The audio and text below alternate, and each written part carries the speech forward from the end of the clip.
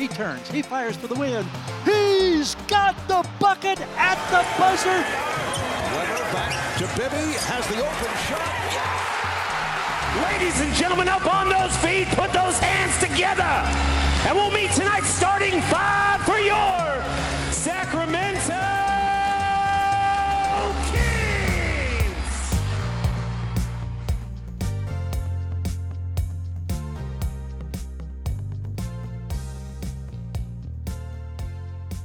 Welcome to the Kings Beat podcast. I am James Ham, your Kings insider for ESPN 1320 and the Kings Beat, as well as Santa Claus.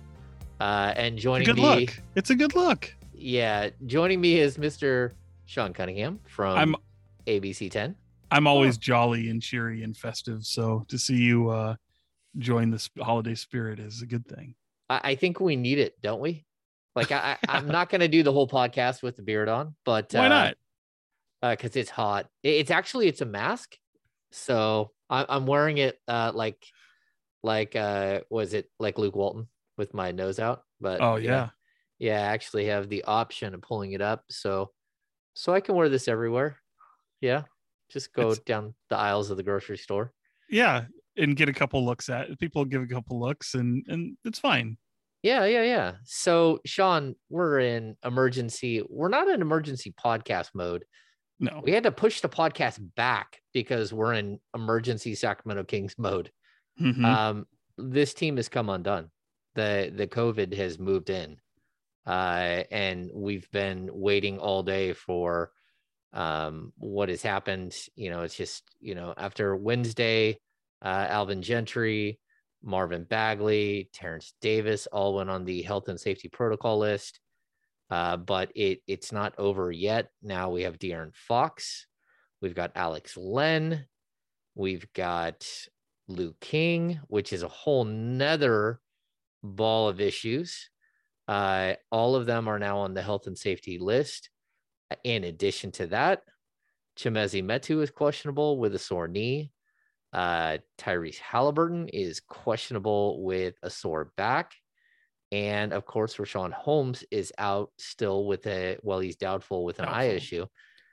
This team has the potential to not play. And I think that's crazy, but we might not have a game tomorrow on Friday night against the Memphis Grizzlies. And that's a problem. The surging Memphis Grizzlies. And yeah, I mean, COVID is running wild with the Sacramento Kings team. And yeah, they come back from a East Coast road trip. Oh, there goes the Santa Claus mask. It's coming off. Now it's jarring. Now it's like, I feel like the kid at the mall who's like, "You're not Santa. You're not Santa. You smell like beef and cheese. Yeah. You sit on a throne of lies." Right. Yeah, man. Like it's not just players. I mean, you've got coaches, you've got staffers, you've got. We haven't even got that yet. Who like? Well. Go ahead, Sean. I'm not gonna out anybody, but it's running rampant. And it's if we keep it just to the players, I mean it's something that's going to affect games. Fortunately, they've got a nice slew of Stockton Kings that are around. If you're kind of doing some contact tracing and you see that De'Aaron Fox is doubtful and Alex Len is doubtful, cleaning that up a little bit, there's a small chance that they could produce a negative test. And you just saw it with Malik Monk with the Lakers, where all of a sudden he was removed from health and safety protocols. Maybe it was a false positive test, or he at least was able to produce 2 negative tests within the 24-hour period. They're testing these guys multiple times a day and different levels of testing. And they're really trying to crack down on it. And so I think you're going to see a lot more masking protocols within the teams. I think you're going to see a lot more, and it's always funny, like who's the guy or the person that goes around and says, "Hey, get your mask up over your nose." Like you mentioned Luke Walton a minute ago.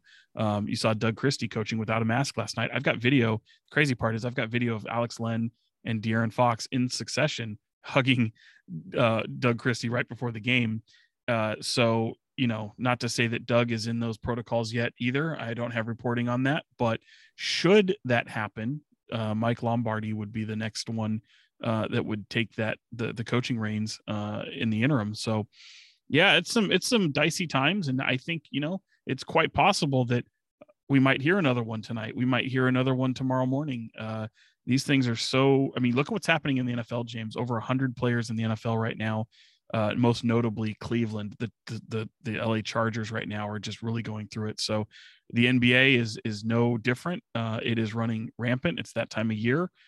Fortunately, you have more players than not that are vaccinated, and their symptoms are very mild, if at all. And like we saw with Alvin Gentry the other night, being able to FaceTime the team in good spirits, just kind of a scratchy throat. Hopefully that continues, and he's back on the sideline soon. But these are just real world scenarios. The games seem very secondary at this point, and all the best to all those that are affected. Yeah, I think that's what's missed. I think a lot of people are like, oh man, they might have to cancel the game. Well, like, it hasn't happened yet where a NBA player has gotten really, really sick and passed away. We haven't seen that yet, but that doesn't mean that it won't happen. I mean, there's possibilities here. And I'll say this too. Like, I don't care what your political views are. Like, if you're out there in the world and you have, you're welcome to have your political views. I don't care. Just don't get in my timeline with some nonsense. I'm just going to start blocking it's just a warning. I'm going to block every single one of you that starts talking stupid stuff about vaccinations and blaming players, blaming, Marvin Bagley for Alvin Gentry. How do we know it wasn't Alvin Gentry that gave it to Marvin Bagley? How do we know it wasn't someone that some arena worker or someone that Alvin bumped into at like a coffee shop and Marvin Bagley was on the other side of town and ran into somebody else? We don't know these things. Right. So let's just not point fingers, because that's just foolish. That's foolish. And I just don't want to these people in my timeline, you just sound crazy. Like, yeah, I mean, I get it. I get it. I mean, there's people that are going to say, oh, like I just mentioned, hey, Doug hugged two dudes and Doug's not wearing a mask the entire game. And look, I get it. You don't see a lot of head coaches wearing masks, especially if they're vaccinated. And, the whole coaching staff is vaccinated. They have been. Yep. The whole time. Boosted as well. So it's, you do these things so that if and when you catch the virus, that what science says is that you don't have crazy symptoms. You're not on a ventilator. You don't have to go to the hospital. Hopefully it passes, through you very quickly and you're done with it. So, I have a little bit more of a tolerance for people who are in my mentions, but because look, James, I always say people are entitled to their opinions. If they want to be that guy and they want to sit there and kind of, oh, here's where you got it. Here's where you were irresponsible, whatever it is. Like, the fact of the matter is you just protect yourself. And, I think I mentioned a minute ago, I'm not going to out anybody. I don't do that until it really affects games, especially when it comes to players. And for simple fact that there is a moment to where somebody can test negative tomorrow and possibly play. I think you kind of want to see the process through. I get there's a fantasy and a daily fantasy and gambling aspect and all that stuff. Look, I get it. I don't really care. This is different than a sprained ankle. You can be questionable with a sprained ankle, but you're not waiting on a test to come back to say, hey, all of a sudden you can play because your sprained ankle is not infectious. Like, I treat viruses different than I do injuries. And I know that might be a difference of opinion for a lot of journalists out there. So yeah, man. And especially with staffers, like, they're not the ones playing the game. So they're not necessarily coaching games. So I remove a lot of them from that discussion, because the average person doesn't need to know that information. So that's just my own little ethics there. I think some people would side with it, but I'll keep a little of those things behind the curtain for now. Yeah, I side with you on all that. Like, I totally dig that. And, even the guys who are accusing guys, I think that's foolish. It's right. The other people, like, look, we're reporting about an actual thing that's happening. So we're reporting about people testing positive or falling into health and safety protocols. We're not making some political stand about whether you should be vaccinated or not. But what I don't want is the crazy wild stuff. Like, I just don't have any time for it. I don't have any time. I don't have any patience. I've gotten fights with family members and other people, close friends. Tis the season for that, right? It is. It is. Yeah. And gonna... it is. Isn't it strange how like all of a sudden we get 2 weeks after Thanksgiving and we have a bunch of people with COVID. Yeah. Didn't see that one coming now, did we? Yeah, it's tough. And we're going to have the same thing after Christmas. And so like, I don't know what the league is going to do. The league is in a bunch of trouble right now, just not like they've done something wrong. But I'll say this, Sean, the fact that players have not been testing, only players who are unvaccinated have been testing. That's an issue. That's a big issue. And I think they're going to, you could have helped yourself. They're going to clean that up. And look, you go through, look, the best part about this is, as you mentioned, James, we haven't had anybody really super affected because so many people are vaccinated. Mm-hmm. And I think that is, that's terrific. I also love the fact that in doing all of this, like all you can really do is, you protect yourself, you go through the protocols, you do what you do. This isn't going anywhere. And I do think, we're not going to see a stop. Maybe this will be my Nostradamus moment of the day. Uh-oh. But I really don't think you're going to see leagues shut down and have this, because you've protected yourself. Like you've done what you can. There might be some more stringent policies when it comes to the unvaccinated players, the people who are part of the union and are able to choose whether or not they want to do that. You've certainly seen that in the NFL. Maybe that will get more of a spotlight on it. I think that's probably a necessary thing. But at the same time, I don't think we're going to see shutdowns. You look at economies. I don't think you're going to see restaurant shutdowns in states. I think you've got the way to protect yourself. And I've had people ask me, "Oh, Sean, have you had coronavirus?" My answer all the time is, I don't know, because I've protected myself. I don't mind saying it. And even before that, I've never had any symptoms. For the past 2 years, I've never dealt with any cold or flu symptoms or anything like that. So, knock on wood, I'm not trying to say that, I'm lucky. I probably am lucky, but there's so many of the asymptomatic, you can go around players and James, you mentioned that they hadn't been testing vaccinated players. Well, It is foolish. You need to do that, because if you have a guy who's asymptomatic and it does spread, this is kind of the result of that. So we know that vaccinated people can get COVID still. That's very, we know that. So I know that's a long way of just saying, protect yourself, folks, and be careful. And this isn't going anywhere anytime soon. And this is our new normal. Yeah, I think it is our new normal, which is, it's such a bummer that we have to live in a world like this right now, and that we're so politically divided that it becomes such an issue of, and the finger pointing and all that stuff. And I will openly tell everyone that I not only got my 2 shots, I got my booster, and I'm happy I did. Did I feel great afterwards? No, but that's okay. It's about, I've got a 74-year-old dad with COPD. If I give him COVID, then I'll kill my dad. And so I got to do what I got to do to protect my family. I don't want my kids getting it. I don't want my wife getting it. It's just not a pleasant situation, because, again, we just don't know. And so, again, like I feel for the players, because it's not like these guys want to be in this situation. This team, the Kings, just won a game. We'll get to that in a few. They just won a game. They won a game. And then they're looking at Friday night. Like, the Grizzlies are a team that you got your sights set on, that you owe a couple to. And then after that, you got the San Antonio Spurs on Sunday. There's potential here, and then you go to San Francisco, and you've got the Golden State Warriors on Monday. So it's a boom, boom, boom. Like, you could lose 3 games in a row right here, and it's not your fault. You lost 3 games because, you don't even have Luke King to fill in. And I was going to say that earlier, Luke King. Okay. So people forget Luke King was with the Kings in Toronto on Monday. Yeah. The Kings flew home. He did not. He flew to Oklahoma City, where he played on Tuesday or Wednesday. What is today? Thursday. He played on Wednesday, and he started alongside Jamias Ramsey, Robert Woodard, and Nemias Queta. So reinforcements are on their way. but those reinforcements could get locked up in a hotel and stay there for a while. That's just the reality of what we're facing.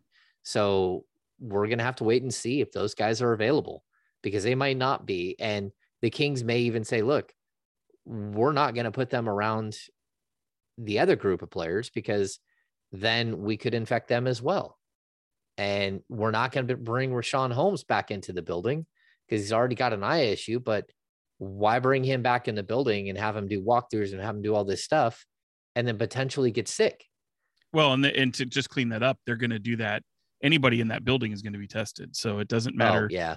Like coming in from the Stockton Kings, Rashawn Holmes coming back in the building, none of them are going to be around the team until they're tested and they find out whether or not they're negative. So I know Keita took a PCR test this morning, which means the rest of them did. So yeah, I actually, Sean, I went on TV in Portugal. Portugal, the man, James Ham. I'm calling you Portugal, the man, from the rest of the season. There it is. I just random. They reached out and said, hey, we need you here. And I think it's good because the good people of Portugal, they kind of, this is their first go around with an NBA player. So they don't really understand the dynamic. Like, why isn't he playing? He's putting up 15 points and 8 rebounds and 2.2 blocks in the G League. He needs to be the starter for the Kings. And so I think it was fun because I was able to, like, they're sitting there, you're a TV guy. So you got somebody in like basically a waiting room, like a virtual waiting room. I'm waiting on Skype and I can hear them talking. I have no idea what they're saying.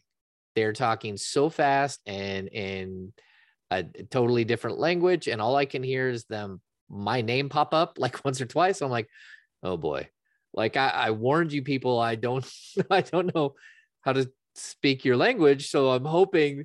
And then they come to me, and of course their anchors speak English, and I'm like, oh, that was close. I don't want to just be there on TV in Portugal. Like, I don't know what you're asking me. Hi, I speak English. Hi.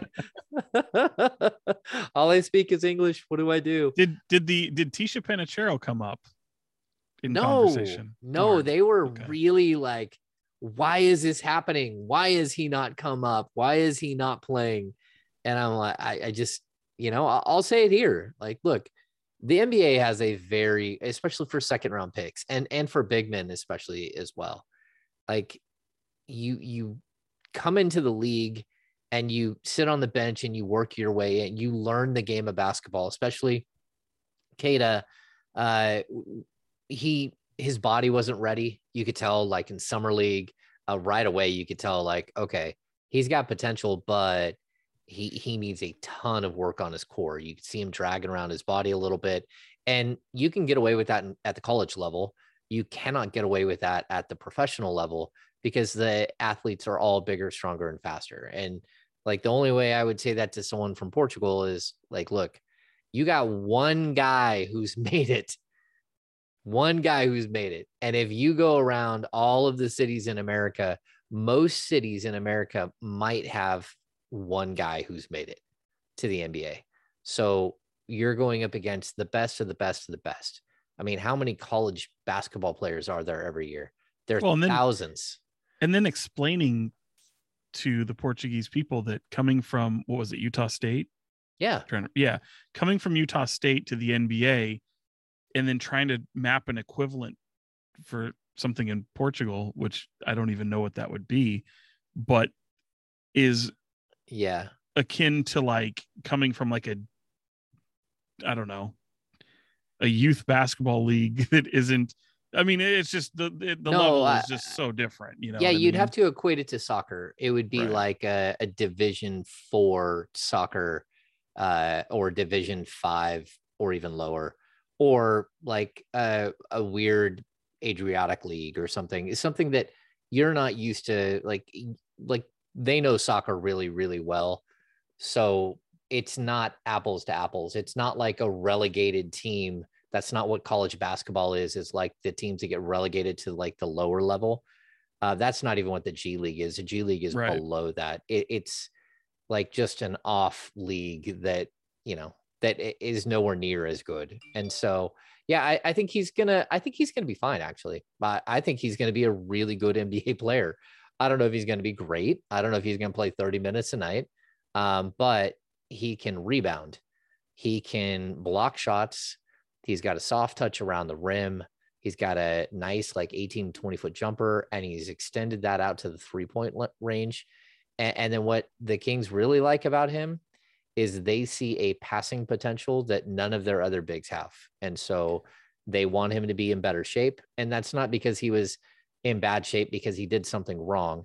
It's just he being in NBA shape is different than being in any other shape. You know, you have to be in the top tier and you have to get stronger and you have to like tighten up things that matter at the NBA level. So, and especially with the way that they want to run. And if there was ever a year to really give him that time, it's this year because they have such a wealth of big men. But you're right, James, like they are very, very high on him. And he's, you know, fortunately putting up some really solid numbers there. And away from that, just an incredibly intelligent human being that is he's a fun. Mountain of a man. I mean, this guy is just absolutely intelligent, off the charts, and you can really see some good things. The unfortunate part, I felt like the jinx because I went out to see him play in the home opener. I haven't been back I have been back. I've been back one other time, but I went back to for that home opener, and they got trounced by Agua Caliente. Harry Giles was back in the building. Jordan Ford from Folsom was on the sideline. And actually, Serge Ibaka played in that game because he just wanted to get some run in the G League. So it was a weird third quarter where they got really outscored by like 30 something points, which is really impressive. But it really kind of speaks to the G League and just the craziness that can happen in that league. And for him to get this confidence, I think is going to go a long way. And I can't wait. Maybe not as much as you can wait. I mean, you are on pins and needles for this guy to play. I can't wait to see him play in an NBA game. Even just to be on the active roster is a big step in the right direction. And maybe we'll see that on Friday. Yeah, you know, maybe the chance of us seeing it is high. If there's going to be a game, there's a good chance he's at least. I mean, he'll be on the active roster without any question, as long as he doesn't get put in health and safety protocols. But I mean, realistically, you know, this is the process. Yeah, it's the process. And it's not that I'm so excited to see it. It's that I know that the people in Portugal are so excited to see it, and they're waiting and they're sitting in there 8 hours ahead, and the game starts at 7:00 at night. And so that puts you, I don't even know, what does that put you at 3:00 in the morning, 2:00 in the morning? Serious commitment. Yeah, that's some serious commitment. But if he goes to check in, man, I want you running around the neighborhood and beating on everyone's door and saying it's happening. Like, bang pots and pans and this is like the moment. No, it's a huge moment. It's the first time a player from Portugal makes it to the pros, and I think that's a huge deal. And the other thing I pointed out too when I was on the air there is Damian Jones is under contract for one more year. For just a season. Tristan Thompson is under contract for just this season. Rashawn Holmes is under contract for another 3 years after this year. Alex Len, you've got one more year on Alex Len's contract. But my point is that there's opportunity. The opportunity could be next season for him where he's actually getting really solid burns. So there will come a point in this season, especially if the Kings are totally out of it, where Neemias Queta will play a bunch of minutes. And you got to see what you got. You got to give him some run and give him some experience, a lot like we saw from Scally Bissiere in the past, or Harry Giles in the past. Like, there's going to be an opportunity. But I think my point is they've never seen this before. So they're confused by it. And this is the way that it goes. He's 22. Big men in the NBA usually take until they're 24, 25 to really fill out and get to where they're going to be as players. And this is a guy that did not play at the top end college program, like the highest level of college program. And he's a guy who's, you know, he's still young. He's still got plenty of room to grow. And the biggest thing is he has a skill set that the Kings love. And so they're going to try to bring him along. So keep an eye on him, because I think that there's really good potential for him. Yeah. I did not expect to have a gigantic Neemias Queta conversation here, Sean. Especially with everything going on. I was like, oh, we just really dove into Neemias Queta here. This is going to be great. So, yeah, I think it's nice. Good, it's a nice refresher from some of the stuff bogging down the team at the moment. But coming off a win last night, and then all of a sudden COVID hits, and it was, it's kind of funny because in the face of COVID, and you see, Alvin Gentry away, and you see Doug Christie, and he gets his moment. It felt like not a breath of fresh air, but it felt like a palate cleanser in a way. Like, you can enjoy the moment that Doug had. The players clearly did, awarding him the game ball. And you could see what it meant, not only to Doug, but fans were pulling for him. We all in the media know Doug very well. It's fun for me from covering him, not only as a player and then getting him to know him for the many years I have. And we have a long, long history, and couldn't be more thrilled for the guy. And it felt like one of those in this dreck of a season so far, with not only just the ups and downs of the season, but you have COVID on top of that. Just kind of felt like, oh, good for you, man. Like, good for you. You come in and you win this game. You show some things. You do some kind of crazy lineups. I'm sure we'll dive into that. But like it was a really cool moment. Now, who knows? I mean, they can go off and lose the next 4 or 5 games and out with Alvin away. Who knows? But it was cool to kind of celebrate that moment for him. Yeah. This is like, I'll be honest with people out there, like the rarity, like this is not something that normally happened. I went and shut my recorder off after Doug was done doing his post game, and then he was about to walk out. There's a back door that leads back to the locker room, and I whistled at him and came over and gave him a hug. Like, we've been friends for a long time. We spent a ton of time. I mean, he was my podcast partner for 3 years. You fired him. I'm never going to let you forget that. You fired Doug Christie. I'd have told you to pound sand if I was Doug Christie walking off that day. I'm kidding. Doug is my guy. We talk, we've golfed together. We're friends. And so, like, I've been really honest, brutally honest, both on ESPN 1320 with D'Lo and Casey, and here on the King's Beat podcast about just like, it's more of like a protection thing for me. It's that I don't want to see Doug put in a position to just flat out fail. Like, and this team has shown us time and time again who they are. And I don't think that there's anybody that could just walk in and fix it and just flip a switch and everything's good. And now this is a playoff team, a 45 win, 50 win team. But if there's anyone that could possibly do it, maybe Doug has the personality to do it.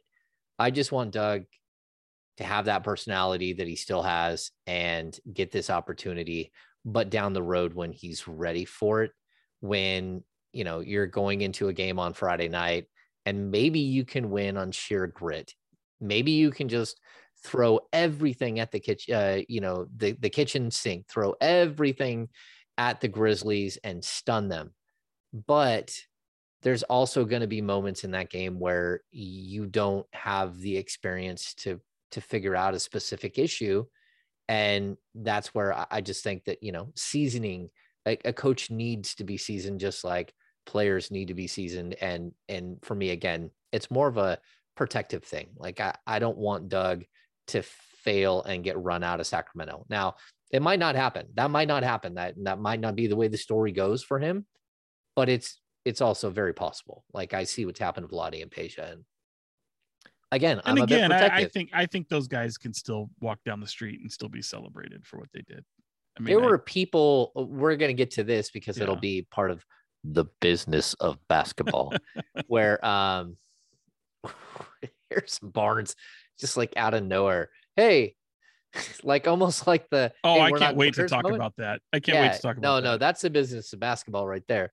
But there are people that played off of what Harrison asked, which was, should DeMarcus Cousins, statistically speaking, should DeMarcus Cousins have his jersey retired in Sacramento? Which like started a discussion, but it's just started a discussion on Twitter.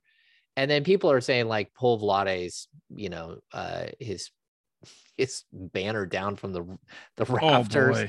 And Oh, I'm like, boy. so that's where I'm talking. There are enough people out there who feel that are so dramatically like impacted for some reason by what happened with Vlade Divac here as a general manager that they don't even want his number in the Raptors anymore. And so again, that's what I don't want for Doug. That's kind of where I was going with that, Sean. Yeah. And I just think those people would be idiotic. I really do. Those people, Fools. seriously. Yeah. I mean, like again, I don't want to. I love Okay. it. I'm going to go a long way to make a point here. And this All right. is in no way, shape, or form. Like, I'm just going to illustrate a point here. Think of OJ Simpson. Okay. Like, and I'm not saying we celebrate OJ Simpson, but the guy's still in the Hall of Fame. Like, whatever happened with OJ Simpson, whether you believe he did it or not, He turned two As human beings into Pez dispensers. But go ahead, Sean. as I shoot people a look on the YouTube channel, whether you believe or not, the guy was still an incredible football player. I'm not saying you applaud him. I'm not saying that. But again, now that's a very dramatic way to make a point. Doug Christie as a player, Doug Christie as a coach, Vlade Divac as a player, Vlade Divac as a general manager. The failures or successes of a coach and general manager do not taint your legacy as a player. I agree. It just does not happen. Okay. It doesn't happen.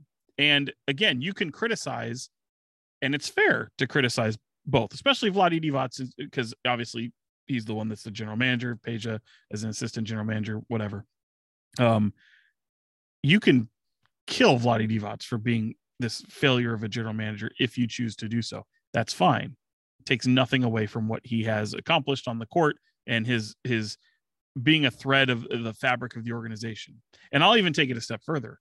Last season, when he sat courtside with Vivek Ranadive and Monty McNair, for him not to be announced to the crowd because it was the too soon moment, an absolute failure. That was a debacle. Embarrassing. The guy's sitting there. You welcome him back. He's part of your Kings family. You don't not bring attention to him. The guy's sitting freaking courtside, for crying out loud. Sean is not calling out the production team, just so you know. Well, that decision was not on the production team. Correct. Sorry. And in fairness to that was not their call. But again, whoever made that decision, shame on you. Like, what are you doing? If you're going to sit with him courtside, at least acknowledge him. And I get it. Maybe you thought he was going to get booed. Yeah, maybe there'd be booed. Would Vlade be bothered by some boos? Probably not. He's got a thick skin. He realizes it. But he would. He had a better deal 2 days ago. You got me with that one, James. There you go, Sean. No, he would have been. I was fine. not expecting that. He would have been fine. He is, and what I always tell people, like, whatever you think of him for the Luka Doncic thing, he's still one of the nicest people I've ever met. He's someone that you just totally you want to be around. Like, and again, even if you go ahead, boo the hell out of him. If you were really bothered by that, fine, go for it. But then have a hard time cheering De'Aaron Fox because that guy probably would have been traded. Yeah, like that. And again, maybe you're fine with that too. But again, like he did draft De'Aaron Fox. It's not like he purposely said, "I'm going to come into Sacramento. I'm going to blow this thing up. I'm going to completely just decimate them." That's not the case. And I think people are smarter than that. Yeah. I mean, his motives were pure. That doesn't mean that he was ready for the job or was capable of doing the job. And again, Here we are in talking about a really, really wild, 2 days of Kings coverage. And we've been sidetracked, Sean. We have, once again. We're not to be trusted. We're not to be trusted today. I don't know. It's the Santa hat. No, yeah, it's the Santa hat. That's what it is. It's possible. And I'm all red. It's because the Santa hat is so hot.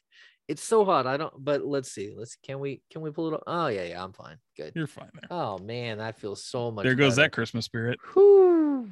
All right. So Kings win. Let's actually discuss what we saw that we liked and didn't like from what Doug Christie did. Because he did coach a game. He did pick up his first NBA win, and he did some things differently.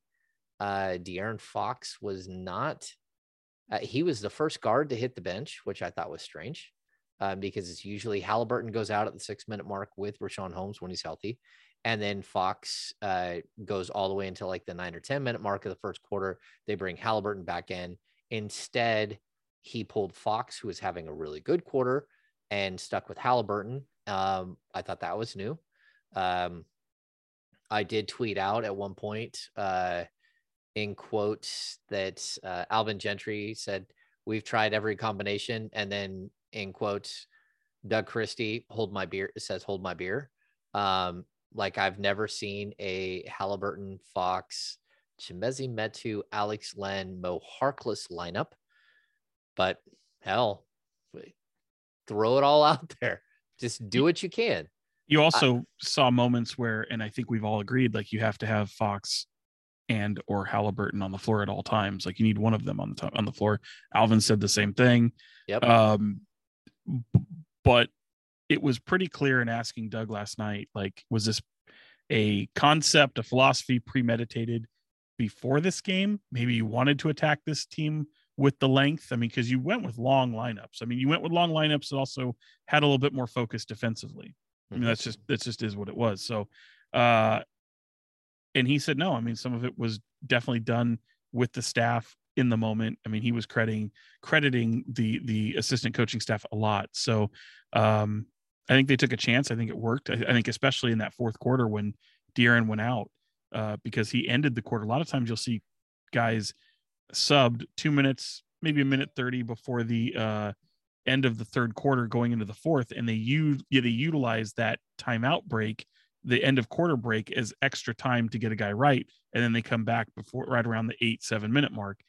And they didn't do that. They started the fourth with De'Aaron, and then he came out, and then when he left, I mean, they went on this crazy run where all of a sudden things just were really, really working. And conversely, Washington, they benched Bradley Beal for a long, long time. I thought that was insane. So, yeah, man, he did. There was some positives and negatives in there for sure.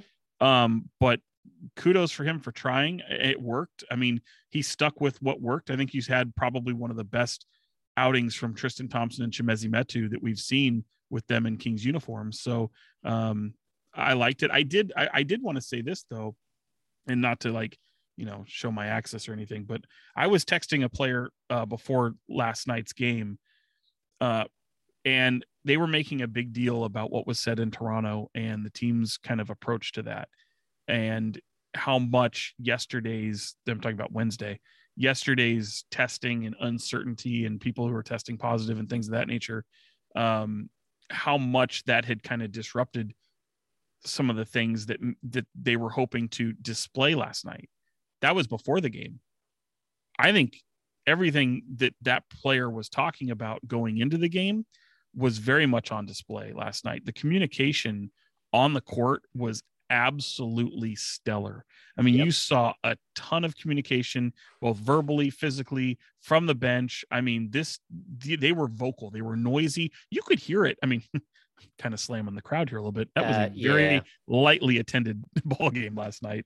And you could hear a lot of that chatter up where we sit, James. And that stood out to me a lot. And that was really a focus of my post-game questioning, was how much of that, because look, I don't know that Doug really had an effect in that way. Certainly he had effect in ways that he deserves credit for. I don't think he deserved necessarily the credit for that, because I think the players really took it upon themselves, and that was rather impressive. I know it's only one game, but it's one game that starts off of a stretch of 10 of the next 12 at Golden One Center, and they don't leave the state of California until January 6th. So I think that is something you circle with a big highlighter, and you hope to carry that over into the next game. Yeah, I mean, we're going to have to see what the next game even looks like. That's the problem that we're facing now, that we don't know what the next game is going to look like. And look, I thought that there were some mistakes made as far as, what was going on the court. I asked Doug in post game if he was nervous and if he had a million things running through his head. And he said, no, I wasn't nervous, but I did have a million things running through my head. And that's what I saw on the court. It was like every single time a timeout happened, a different lineup showed up. It was like, wow. So I he tried all kinds of things, But I And think James, a lot of it was like in panic mode or just chaos mode. and typically his substitutions were like 3 at a time, which I also thought was a little bit interesting. Yeah, like maybe I got to go changes. back.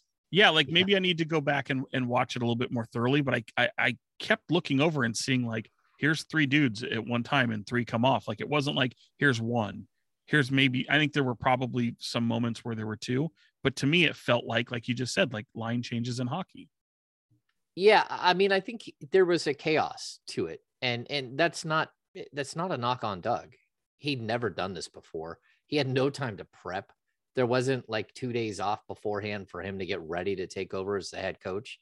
That's just not what he got. It was like he got a call that morning, like, "Hey, this thing's gone sideways," and that's, you got to deal with the situation that's in front of you. And I thought he did a good job. I think the biggest thing is the players followed him. The players like stuck to the plan. Every single player that stepped on the court fought.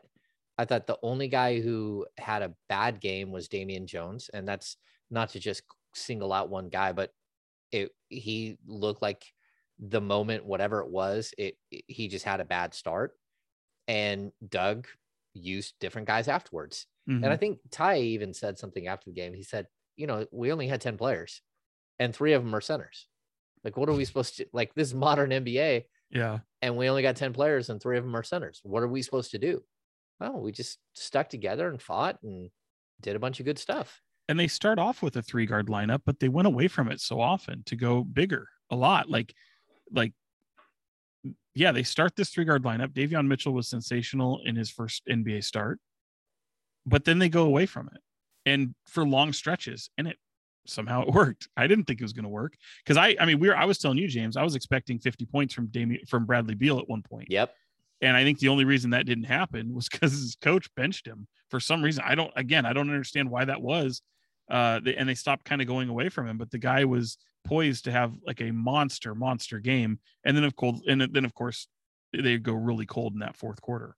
Yeah. And then we had all the situations where Buddy Hield was guarding Bradley Beal one-on-one. It was like, right. Why? Oh, like why?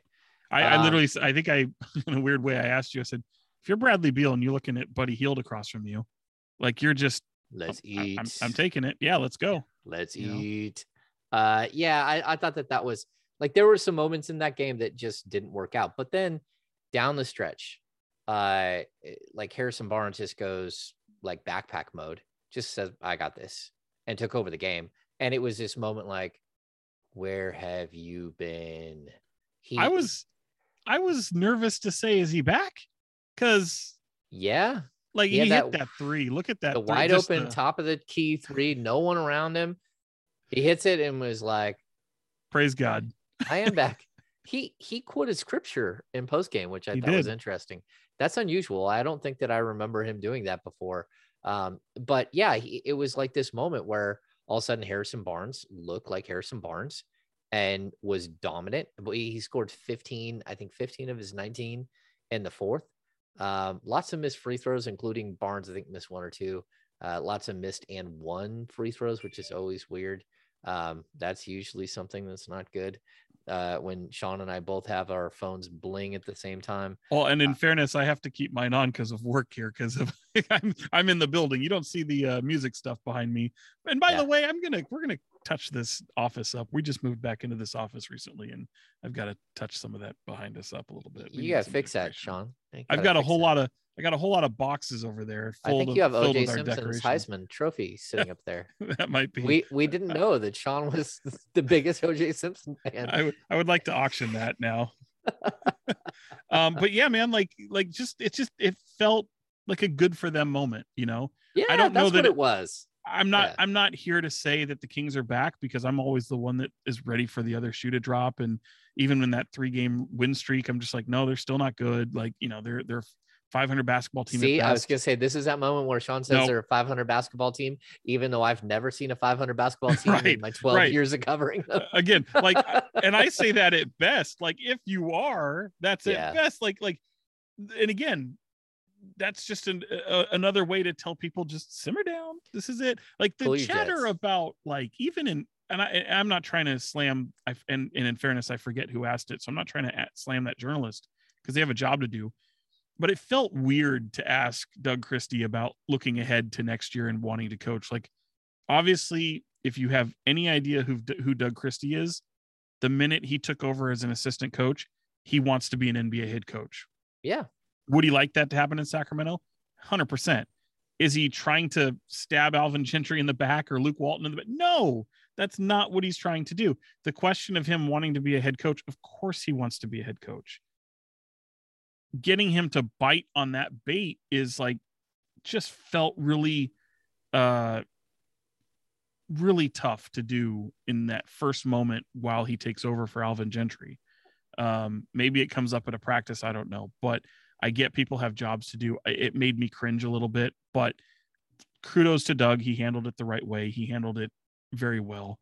And kudos to media relations who saw some of that might come and made sure they prepped him, because they did do that. I mean, they waited and they said, yeah, Doug is being prepped. Like, they weren't like putting powder on his head so he didn't have a sheen or something. Like, they were literally, hey, there's gonna be a guy who asks you this. And I mean, it's the same guy who always asks those questions. So, like, oh, okay, now I know who it was. If I you actually forgot did who totally it was, who it was. yeah, no, and Jason, we're talking about Jason Anderson, and you know what? He's got a job to do. I don't fault. Again, I'm not trying to fault Jason. I cringed at the maybe the way it was asked. I just didn't think that was the right setting, because we already know this stuff. But again, like, everyone has jobs to do, so I'm not trying to slam Jason. And in fairness, I did forget it was Jason, but thank you for reminding me. You're welcome, Sean. Jason will ask hard questions, and kudos to him. He does a great job. Yeah. He asks questions. I mean, again, sometimes it's delivery, but most of the time the questions have to be asked. I mean, right. That's our job is to sit there and ask difficult questions, or to see situations where you can ask a question that you're going to get the right answer from, or you're going to get a really good answer from. And those are usually what we're waiting for. So the biggest thing I was waiting to see, would Doug Christie do the same antics he does as an assistant coach as a head coach? Meaning, first one off the bench onto the floor, I'm going to dap up my guys, and then go into the coach huddle. If you even saw James, sometimes if he didn't dap up the guys coming off the court, he had to go back to the bench to do it and then join the coach's huddle. Odd look, but it's still Doug being Doug. Like, I think Doug ended up in a perfect situation. I've said this before, because he was on a staff with Luke Walton and Alvin Gentry, and two guys who are just going to want Doug to be Doug. Be yourself. You know, some would look like if you went to it, and I'm not trying to pick on Rick Carlisle by any means, but if you had went to a Rick Carlisle staff, you best believe Rick Carlisle would not have him do that. Like, you're not going to show up your coach. You're not going to become like this distraction. You're just, again, you're going to fall in line with the other head coaches. There's kind of a decorum there. I'm just using Rick Carlisle as an example, but Luke Walton and Alvin Gentry, two dudes who are most laid back as they come and wouldn't want you to be any different than what you are. Yeah, I think it is interesting, because we've talked about this a little bit in the past, but George Karl's staff was George Karl guys. Like, they're George Karl disciples, and that's who they were. I mean, and then Dave Yeager, his staff was totally different. His staff they're Dave Yeager guys, but they're all guys that Dave had coached against in the minor leagues. So they all had like this really, really interesting bond, and they were almost like, an uncle and a brother and another brother. Like, that's what their vibe felt like, which was good for us, because the assistants felt comfortable. They felt comfortable to talk to us and have conversations that maybe they wouldn't normally have, but because they felt so comfortable with Dave, they would have those conversations with. They knew they weren't stepping on toes. Luke's staff, it morphed again and again until he wasn't there anymore. But it started out as like he got raked over the coals in LA for his buddy staff. That didn't work out going forward. And then he got a staff in Sacramento that was like so awkward. No one knew anyone. And it was so bad that first year. And I think a lot of the reason why they weren't very good that first year was they had a lack of connection between the coaching staff. We couldn't even like approach a coach. It was very difficult to even have a conversation because they didn't know who they were within the like group. And so they didn't want to say something that was out of line without clearing it with somebody.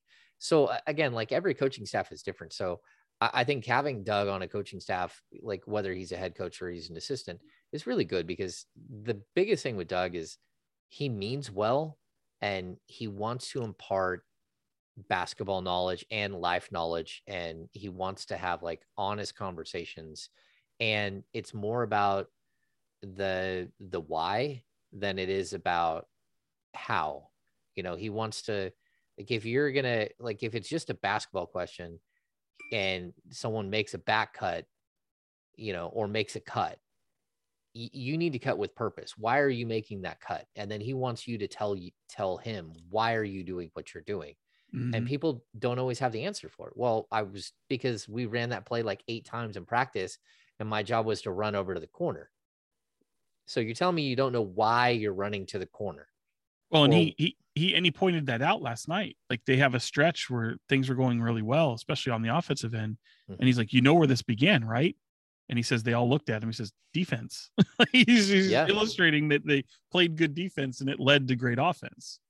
Yeah, it's good. I think having him there overall, and I also think having him get a taste of this is really good. Just like having Davion Mitchell get a start is really good. It gives you a taste. It shows you, like, this is what it looks like as to be a starter. Just like getting Neemias Queta into Sacramento for 1 or 2 games would be a really good thing, because it's like, okay, now I get it. They're bigger, stronger, faster, and holy cow, I can't believe, if you're going to put Neemias Queta in a game, I think one of the best things to do, put him against Steven Adams and say, okay, you think you're ready? Let me have you do something against Steven Adams. And then you walk out there and you're like, what in the world just happened? That dude just, like, there's no moving him. He's so incredibly strong. So, like, I think all of these things, they play into a bigger picture, that this is the COVID stuff is not good. It's never good to have that, but it might open the door and the opportunities for specific people to have success and maybe step up in a different way that they would have been able to if this wasn't the situation. And so again, like, you got to make some sort of lemonade out of these lemons. And I think that might be it. Yeah. And it's timing's everything. And I was kind of thinking about this. There's never an ideal timing for this, but because I mentioned the 10 to 12, like, this is a really important stretch for the Kings and in their season. And I can't think of a worse time, to be honest, that this happens. I'm with you. Like, it's the worst time. It is. This is that moment where they could have done something. And now if they do something, it shows that they got a lot of heart and that somebody is pushing the right buttons. But at the same time, this is up against it, man. Yeah, it really is. And it'll be interesting to see how long this goes, because for people who don't know protocols, it's like a minimum of 10 days until you can produce a negative test consecutively, 2 negative tests within 24 hours apart, at least. And so you could have something that's rather quick. You could have something that's prolonged. And then what's the conditioning like when somebody comes back from that? We've seen that. We've seen somebody who has to, take an additional few days just to get their conditioning right because they're back in the gym again. And, you'll hear basketball players a lot. And I don't think that the average person quite grasps this, because you look at these athletes, and NBA players are considered to be among the greatest athletes on the planet. And yet a day or two removed, a week removed from conditioning, and that type of conditioning does take a vast impact on the overall physique of these players and the conditioning and what their breath is, what their breathing is like, and all those things. So it hopefully they all respond well. Hopefully the ones that go through it get out of there quickly. And this is hopefully something that they can just get through and endure and rise above, because it's going to be it has potential to really kind of cripple your team for really the next month or so. Yeah, derail the season completely. Yeah. I mean, if your season was on the rails, I'm not sure that it was ever on the rails, but it's definitely derailed. It could get derailed completely at this point.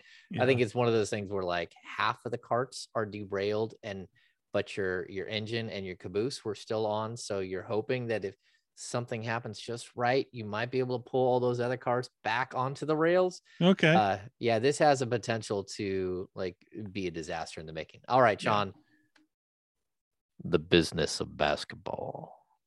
I like it. I like this discussion. Yes, we do.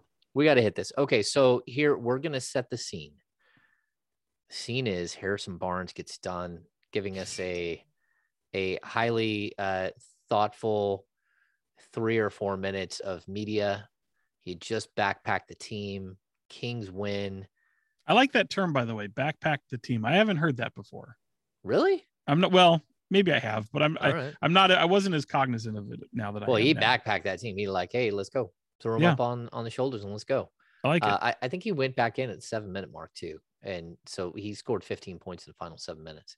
So look, Harrison Barnes gets up from the table and is leaving the media room. We're almost done with him. And then he goes, hey, I got something for you guys, for you media guys. Hey, media. I said, hey, media. Yeah. We all turn. We're like, what in the world? Because of all people, like Harrison isn't. There's several guys that will have chatter and like to, engage a little bit. Tyrese Halliburton, Brendan Nunez. Yeah, but I mean, I'm even a guy that'll shout up there every now and then just to, cameras are off and I'll have a fun moment. I would do that a lot more in the locker room. And so here we are distanced apart, still using Zoom, but we're in the building and we're in the room. And, you don't have as many of these moments for Harrison to go out of his way to pose this question. Yeah. And we didn't. It was fun. So Sean said something. We're actually in the room with Harrison. We're not on Zoom. There is Zoom there. And Christos Saltos from Greece, who is literally staying up all night long just to cover the Sacramento Kings. It's 4:00 in the morning, and Christos asks questions almost every time. And even he asked Harrison a question, and his accent is thick. And Harrison looked at him and I had to decipher. I mean, we've been in the room with Christos Saltos for a long time, so we understand where he's going. We got it down. We hope he's well. Hello, coach. Oh, yes. We don't need to. I love Christos Saltos. I think it's amazing that we have someone from Greece. Just like when Jem, what's his name? Jem Connolly. Jen Connolly from Ireland comes on. Whew. That's always nuts. Because he was on the call during St. Patrick's Day. So we hear this guy with a thick Irish accent, and I thought it was a prank. Oh no, it's not a prank, and he's good. I mean, I like him. He's a good dude. Yeah. But let's get back. I will say, by the way, it's not just them. There's still, we have tiers of media. There's some that are allowed in these areas. There's others that aren't. And yeah, Christos is one of them. But the Zoom is still very much a ever present. Yeah, it's a tool. Yeah. Yeah. So Harrison goes to walk out the door. He turns around and he asks us I don't even know if it's $1 million question, but it's a question that I at least is interesting. And they had been debating it. Him and some teammates had been debating it. Yeah. The players had been debating whether, statistically speaking, DeMarcus Cousins deserves to have his jersey retired in Sacramento. And Harrison even said that he was the only one that said yes. Well, yeah, because we all replied, and then he's like, okay, and then he was about to walk out, and I was like, wait a minute, what did you say? Yeah, and he could, and for the ones that had said yes, he agreed. Yeah, I actually had turned my camera so I could see him ask the question, and I'm like, and then a lot of the guys in the media room answered loudly. I was I was surprised. Okay, so Sean, yeah, the business of basketball. I replied very quickly on that. That's to me, it's a no-brainer.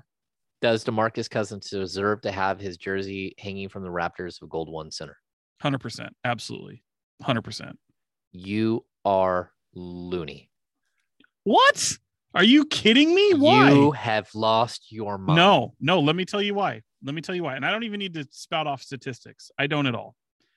Like it or not, DeMarcus Cousins in the Sacramento era is one of 3 faces of your franchise. It's Mitch Richmond, it's Chris Webber, it's DeMarcus Cousins. That's it. That's your franchise in Sacramento. And for that simple fact alone, he deserves to be up on your rafter hanging from there. counter it's with 100%. Statistically speaking, the Kings in their best season with DeMarcus Cousins on the team won 32 Doesn't games. matter. Maybe 33. It doesn't matter. It doesn't matter. And here's why. Here's why it doesn't matter. Mitch Richmond only made the playoffs once in his time with Sacramento. He's a Hall of Famer. All his All-Stars were in during Sacramento. Okay. Same thing with DeMarcus Cousins. Look at the numbers alone. The numbers alone will speak for themselves. And in fact, you could argue, statistically speaking, that Vlade Divac probably doesn't deserve to have his jersey hanging from the rafters. Okay, so he obviously means more to in a bigger sense. Okay, in my opinion, if someone is going to have their jersey hanging from the rafters, they need to be a Hall of Fame player. That is where you say. I don't. I agree. I say that, but that is basically my point of view. If you're going to have your name in the rafters, you got to be a Hall of Famer. Or Vlade you've got Divac to is be not a Hall of Famer. Like he is a Hall of Famer, but he would never have been. He would have never gone in under the pretenses if not for the international committee. I agree. So remember, and I'll also tell you that the Peja Stojakovic will get into the Hall of Fame as a European player. But that he'll get through. He'll get through. Vlade will get through the committee. I think it's very possible that Peja could get through the regular voting of the Hall of Fame. Possibly. I never thought. Okay, so when Peja retired, I've said this a lot lately, but it's very specific because Buddy Hield. When Peja retired, he was number 3 in the NBA all time and made 3-pointers. And then he's number 23 now. But that tells you how good he was. Like he did what he did in an era where a guy like Buddy Hield doesn't get to, I mean, he shoots 1,000 3-pointers or 840 3-pointers, whatever it is. I mean, that's just crazy. If Peja was in this era, just like if Larry Bird was in this era, they would be nuts. They would score so many points. Yeah, but that's not the discussion. You know what I mean? Like there's Hall of Fame and then there's jersey retirement. And to me, if you are a face of the franchise during this time, and again, not just from a payment standpoint or being the best player on your team during that, look at what you've done and how you've impacted the franchise from a numbers standpoint. You are 100% deserving of being in the rafters. And if he's not, it's going to be because of other issues. Well, the other issues are always going to come into part of it. And look, I like DeMarcus, and I no, and that like, has nothing to do with it. I like think that, watching him on a nightly basis was a joy. The things that he did on a basketball court, like he was a mixture of Hakeem Olajuwon and Chris Webber. Like his ability to do some of the things that we watched on a nightly basis, stunning. I once asked Chris Gent, who had played with Hakeem and was an assistant on Michael Malone's staff, like, what do you think the comparison of DeMarcus Cousins and Hakeem? He laughed. He goes, Hakeem could dribble twice. Like, that's it. DeMarcus Cousins out here leading a break. Right. He's like, just like the skill level of what you're seeing from DeMarcus has never been seen. He's a bridge that you don't really see. But at the same time, the other stuff and the fact that they could never win, mainly because of the other stuff, that's got to play part of it. And so you can say, well, statistically speaking, his points and rebounds, he was a genius of a basketball player. But the fact that's all the jersey in the rafter would mean. But the fact that he couldn't do anything to get you anywhere near the playoffs, and a lot of that was because of him. But your franchise, think of it that way, James. Your franchise hasn't sniffed the playoffs in the majority of the seasons in Sacramento. So the Sacramento era, he is one of 3. He is one of the 3 faces of your franchise. That's just reality. You're saying that Reggie Theus wasn't the face of the franchise? No, I'm not. I am not saying that. It is Mitch Richmond, Chris Webber, DeMarcus Cousins. And that is it. Those are the 3. And if you want to open it up to a 5-person, then fine. You have Vlade, you have Peja. To me, look, you've heard me before. Vlade is up there for different reasons than basketball numbers. Okay. We understand that. And it's the same reason that maybe DeMarcus Cousins won't get up there. Yep. I've always said, and this is to me, this is a more this is a more of a debate in the one I'm about to bring up. DeMarcus Cousins is a no-brainer in my estimation. And I know it won't be that way because there's going to be a lot of people that take it beyond basketball. And they're entitled to their opinion. I think they're on drugs. I really do. I think they're on glue. Swear to God. The one that I think I would even make an argument for, I think Wayman Tisdale should have his jersey retired in Sacramento. I really do. I think what Wayman Tisdale meant to this franchise and the numbers he put up, unbelievable. Unbelievable. Yeah. So you could argue that Wayman Tisdale had more of a numbers impact for this team than even Vlade Divac had. I think that's more of a debate than the DeMarcus Cousins thing, because DeMarcus Cousins is in your top 2 in so many categories. And again, is one of your 3 best players in franchise history in Sacramento era. So again, you're like what you said, and I respect it. You want to see Hall of Famers with jersey retirement. I get it, but you don't have that now. And you haven't had that for any of those 3 prior to them being retired, if that makes sense. If I said that right. Yeah. Right. So clearly the Kings don't think that way. I think you will see DeMarcus Cousins jersey hanging up there. It doesn't need to be now, obviously, because the guy's still playing. He's still within 5-10 years from now. Sure. But DeMarcus, like, to me, it's not even I can't even believe that. And here's the other way. This is how you know I'm right, James. Uh-oh. Ready? For all you idiots out there who think that DeMarcus Cousins shouldn't have his jersey retired, just think of it this way. You would be disagreeing with Harrison Barnes, and that ain't smart. Oh, come on. But Harrison Barnes against his entire team. Look, Harrison Barnes is going to be a politician one day. He should. He won't, but he should. And I know I'm immediately wrong if I'm disagreeing with Harrison Barnes about anything. So that's why. If you think the appeal to authority there, Sean, the appeal, that's one of the great fallacies, the appeal to authority. Harrison Barnes agrees with me, and therefore you're wrong. That Tyreek Evans, Jimmer Fredette, Ben McLemore, Nick Stauskas, Thomas Robinson, like, I know all of those sound like horrible draft picks, and most of them, like, at the end end up being that way. Yeah. But I don't think that any of them needed to be horrible draft picks. And I think that, like, he played a role in that. And again, I do like DeMarcus. I hope that he gets to, hope that he battles this with the Bucks and everything else. You're turning it into a different conversation. I'm also telling you that it will never happen under this ownership. It won't happen. It'll never be put up there under this ownership group. Our phones are going nuts. Yeah, no, I'm sorry. A lot of it's just because of my work. So, and I'm trying to have it. I got the same thing. Oh, you got the same thing? Yeah. Okay, cool. They're all of the new, like, the protocols. The league is putting in new protocols as we're recording this podcast. Yeah. I think this is a great discussion. I'll just tell you, like, so I think that's never be re-signed ever. It's not even going to be on the table as part of a discussion. And on top of that, like, I know some things about, like, just the way that this franchise handled, like, when we got access to play old games during the pandemic.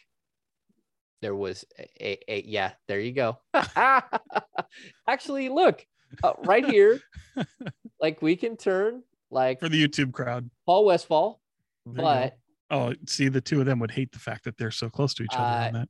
I fully agree. This is in my bar. Like, I don't usually show sections of my bar unless we're doing the. I actually disagree with that too. I actually think, at the end of the day, even if ownership remains the same, I actually think that they'll look beyond that. I really do. Hey, man, I think as of right now, there are 2 people that I want to see with their names. Well, actually, I'll bump that up. There's at least 3 that I want to see with their names in the rafters. And I think before DeMarcus. Well, yeah, I'm going to say, like, I want to void out the whole 15 years of non-playoffs. And I don't think anyone from that era gets their name in the rafters at all. Yeah, you just weren't any good. Like, as a team, you never figured out how to get over the hump. It didn't matter what players you had. But it's an individual award to have your name up there. I agree. And you were an all-star player. And again, statistically speaking, go ahead. I I don't want to take away from that though. Go my ahead. 3 people. I want to see Rick Adelman with his name in the rafters. Okay, I agree with you there. That's not a number. I'm saying it's shameful 100%. That it's not up there. 100%. I'm going to say that Jeff Petrie needs his name in the rafters, and the fact that it's not is a travesty. Okay. He is the architect of not just the golden age, but he was part of the group that put together the team that made it in 95, 96, right? I'm almost positive the first time with Richmond. He's the one that traded Mitch Richmond for Chris Webber. I think you're right. I haven't thought about that in a long time, but I think you're right. I'm almost positive he was the architect of that team. He's the guy who drafted Brian Grant and Michael Smith. And then lastly, Tisha Pinachero, put her name in the rafters. Yeah. She's a Hall of Famer. And the fact she's not in the Hall of Fame is just an embarrassment. The fact that it took Yolanda Griffith, longer than she was a first ballot Hall of Famer. The fact that she wasn't is a joke. That's a joke. That is one of the greatest female basketball players of all time. Ever. And the fact that it took her, I mean, she led a Sacramento franchise to a championship. I mean, that in itself, the second she retired, they should have just handed her the Hall of Fame jacket. Yeah. I mean, just as we were talking about, Mitch, Chris, and DeMarcus as being the three-headed monster for the Monarchs was easily Ruthie Bolton, who has her number up there, Yolanda Griffith, and Tisha Pinachero. So hopefully that'll come to fruition. I think there's a way to honor both Rick and Jeff Petrie different than a jersey or a name in the rafters, but I will give you another one. And I've been saying this for a long time, kind of privately to a lot of people, but might as well just bring it out here. I'm with you on all those, with you on all of them. But they need to retire the microphone of Gary Gerald and or turn the press room into the Gary Gerald press room. I have said that. I actually went to them multiple times. You need to do it while the person can be enjoyed while they're here. And while he can enjoy it himself, you don't need, and I think people know where I'm going. I'm not trying to be morbid, but you want to celebrate these people while they're here. Yeah. And Jerry left, and then they renamed the entryway into the media section as a Jerry Reynolds. And to me, that's great. It is great. It's cool. We walk through it every time we think of Jerry. Yeah, it is great. And you know what? They could have done that while he was still at the job. I totally agree. You don't need to do it when he can just come in one night and see it and celebrate. Okay, I've been here. Great. I'm never coming to this building again in the sense of an employment standpoint. G-Man should be able to sit in that dining room, in that media room, not the dining room, but the whole media room as it is. The whole media room. I will say this, for as great as Golden One Center is. And again, I think I'll have a better idea of how it trumps Chase Center after Monday, my birthday, December 20th. There it is. Fox, right? I will have a better idea of this because I'm actually going to go as a spectator that night. But I can tell you 100%, even from things I've seen being there beforehand. I have not been there for a basketball game yet in person. I have not been there for a concert yet in person. But the one thing that I already know is Chase Center has 1,000 times % more character throughout their building from a decorative standpoint than Golden One Center does. Golden One Center has some pretty cool moments, architectural, even artistry, even things that are, again, my favorite thing is the collection is the mural as you go up the escalator going up to the upper deck, where there is a mural of a Kings logo, and it's designed by way of players' shoes, old, shoes that are all cut up that have been worn on the court. And for me as a sneakerhead, that is exceptional. It's a beautiful piece. There's a great mural that's there. You see what the stuff on the concourse that they have for Tower Records and all these old businesses and sponsors that used to be amazing, a part of the Sacramento community. That's amazing. Shakey's Pizza. That's amazing. And then you see the KJ and the city council stuff that's up there. That's great because they're the ones that voted for this arena to happen and the fruition, but it's rather, it comes off a little bit stale. There's not a lot of white walls. You feel like you're in a facility.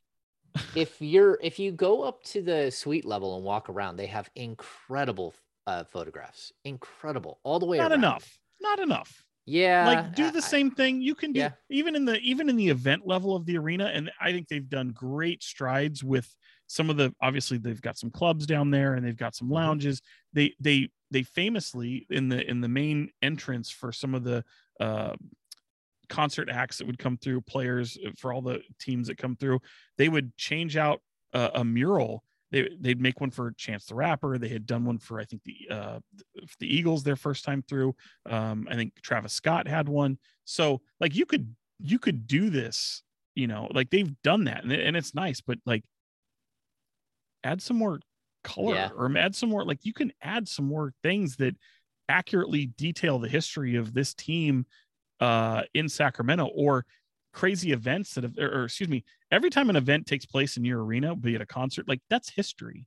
Like there should be one of the things I love about Madison Square Garden and even HP Pavilion in San Jose, like Madison Square Garden. And again, I know we're comparing it to Madison Square Garden. That's not fair. But if you go through the concourse, you'll see a date for 365 days of the year. January 2nd, 1945, January 3rd, 1995. They have an event for every single day of the year in its history in the venue.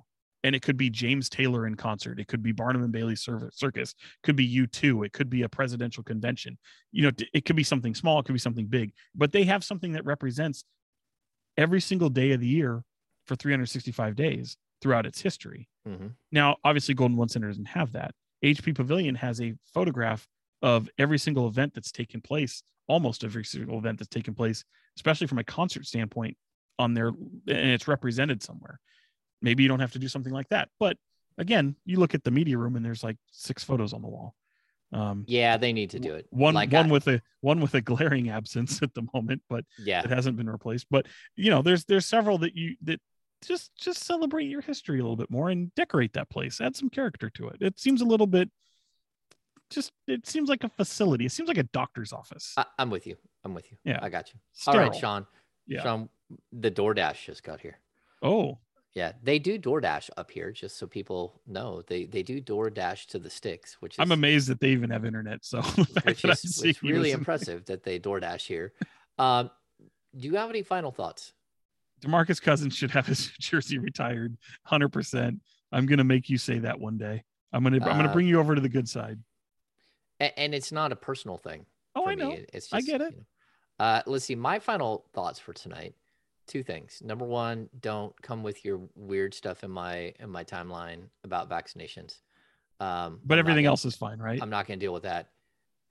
No, that's going to be the other one. Do not come with your weird anti-Doug Christie former partner on the radio garbage in my timeline. I'll block you every second of the way. But do remind James Ham that he fired Doug Christie as his podcast. I'm going to tell you, do not come with that weak stuff. If I see you parroting somebody in my timeline, you're just getting banished into space, because that's the most ignorant and disrespectful and wrong thing that I've seen.